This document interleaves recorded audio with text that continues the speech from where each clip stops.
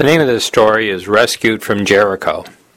It took place in 1983 when I was in Israel for a month. I was traveling around. My objective was to travel the length of the country and the width of the country to see all that I could see in a month's time.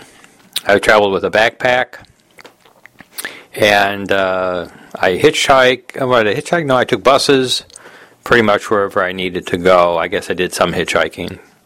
Again, this was 1983, and I was 30 years old. I had left Yerushalayim and taken a bus to Jericho.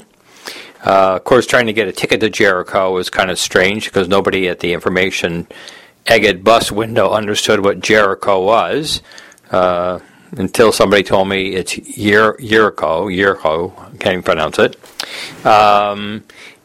Jericho. Anyway, so I get there, and I'm wandering around looking for what there is to see. I'm looking for actually the old city of Jericho with the walls all falling down. And I did find Herod's palace and took photographs of that. It was very nice. I saw the ruins of where the archaeologists had dug up parts of the old city.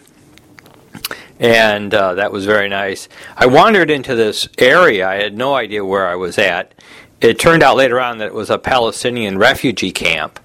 And what struck me about it was the clay huts that were, positioned in various spots. I wouldn't call it a street. As I wandered around, I didn't walk around, I kind of wandered around, I noticed there were two young ladies sitting on a porch. And I went over and they said hello to me. I said hello to them. They invited me to come up onto the porch and have some tea, which I did. And they didn't speak English, if I recall correctly. They didn't speak much English, but we kind of communicated as best we could. Eventually, a few of her brothers came in, and her father and her uncle, etc., until there was the whole family there. And I got a nice photograph of them. I mean, little did I know the, political correctness of it, or the lack of political correctness. Again, I wasn't so worldly. I spent most of my time, in a chemistry laboratory. But it was very, pleasant. It was really pleasant. Heaven only knows where those Palestinians are today. But anyways, so when I tried to get out of Jericho, this is when the story actually starts, I found that the Egged buses wouldn't stop. They wouldn't pick me up. I waited for a couple hours. I went to where they told me the bus is supposed to come, but the buses actually just zoomed right by, and I just felt that, maybe I'm in the wrong spot. Eventually, it started getting towards the sun going down, and I walked back into town. This is the modern town of Jericho, and one of the policemen came over to me and, asked me what I was still doing there. So I explained to him that I was trying to get out, and that the buses didn't stop. Well, he says it's no buses are going to come by now, and so I better go with him.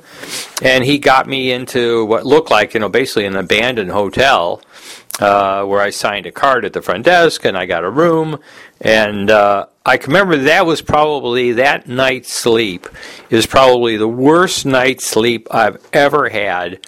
I can't explain to exactly what the problem was, except my skin felt like there were ants all over the mattress, all over the covers, all over everything. Everything felt like there were ants crawling all over me, and I had a miserable night's sleep.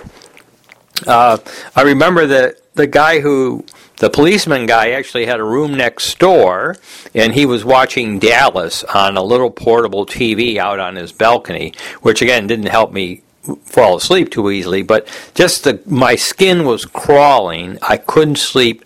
I don't think I slept a wink all night. Anyways, the next day I got up determined to try to find my way out of Jericho, and I asked a few people. They told me where to stand. I stood in exactly the right place, and the buses just kind of zoomed by. Nobody would stop. Eventually I decided maybe the best thing to do is ask HaKadosh Baruch Hu for help. And so I told him, I said, please, I really want to get out of here. I'm not supposed to be here. They don't want me to be here. Maybe you could find some way to help me get out of here. And then it seemed like almost in absolutely no time at all, out of no place, this cab drives up. And he stops. And he rolls down his window. He says, where are you going?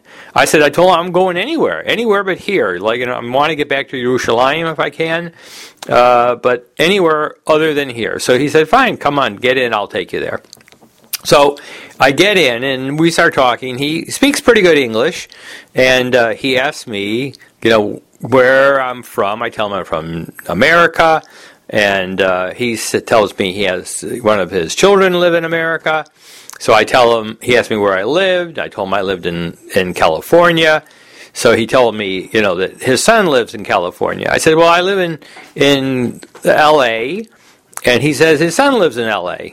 So I say, what's your son do? So he tells me that his son works in a restaurant, an Israeli restaurant. And I don't know a lot of Israeli restaurants in L.A. I only know the one that I eat my Shabbos lunch at after shul on Shabbos. I go to this Israeli restaurant called Haifa on Ventura Boulevard, and he tells me that's where his son works. So I said, what's your son's name? He says, my son's name is Ellie. I said, I know Ellie. Ellie's the guy who waits on me when I go there. So it was just like, I think back that, here I was stuck in Jericho, and I asked HaKadosh Baruch Hu for help to get out. And not only does he send me help, but he sends me a link to somebody that I know to help me feel more comfortable about, my situation, about my circumstances. So I think that's an important lesson in the chesed of HaKadosh Baruch Hu. If you pray to him, if you ask him for help sincerely, when you call upon him, as they say, when you call upon him, he'll answer you when you call. HaKadosh Baruch Hu answered me in that day and helped me get rescued from Jericho. Anyways, that's the message. I did tell his son when I got back that I met his father and that his father had rescued me when I was stuck in Jericho. That's the message. Take care. Have a good Shabbos.